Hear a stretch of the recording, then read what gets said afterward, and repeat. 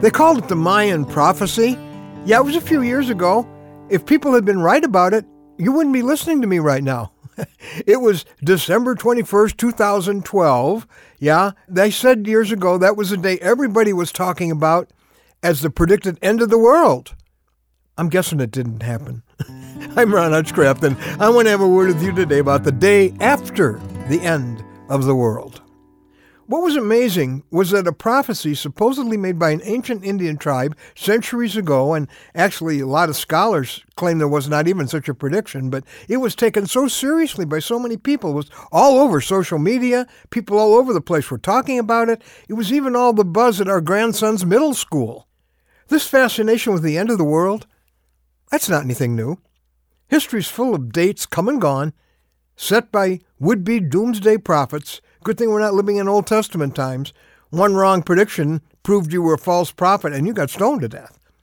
Well, there seems to be this strange sense somewhere in our soul that this world has an expiration date. And that sense is right. Because one day, on the day and in the way of God's choosing, the world as we know it will be done. God, the one who rules the future, says this in his book: "The day of the Lord will come like a thief. The heavens will disappear with a roar, and the earth and everything in it will be laid bare. That day will bring about the destruction of the heavens by fire, and the elements will melt in the heat." Wow. So yes, one day this world as we know it will end. But you won't. No matter how or when this world ends. What matters for us is not when the planet's time runs out. It's when our time runs out. We're created in God's image, so we're creatures of eternity. Oh, our bodies are made to wear out, and let's face it, they give us plenty of reminders of that. But our souls, oh, they're made to go on forever. Whatever guesses people may float about what happens to our souls, only God knows. And in our word for today from the Word of God in 2 Thessalonians 1, verses 8 and 9, he says it's one of two destinations. One where, quote, "he will be glorified in his holy people and marveled at among all those who believed."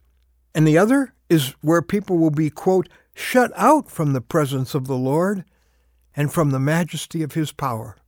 See, the destination isn't decided then. No, it's decided now, based on what we do with God's Son Jesus, because of what he did for us. When he, according to the Bible, quote, "carried our sins in his body on the tree." God says nothing impure will ever enter heaven. So we can't go there with our sins of a lifetime. And only Jesus can forgive them because only Jesus died for them. The Bible says the gift of God is eternal life through Jesus Christ our Lord.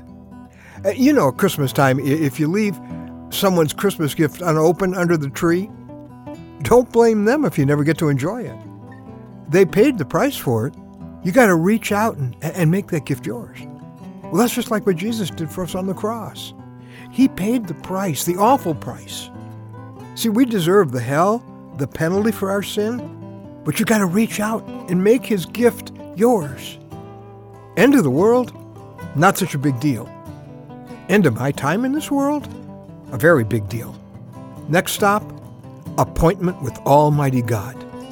There's nothing to fear about the end of life, about meeting God there, when you know every sin of your life has been forgiven by the one who died for them, his Son Jesus. And you could get that settled even this day. Tell him, "Jesus, I'm yours, pinning all my hopes on you." Go to our website and get the whole story. In fact, it's called anewstory.com.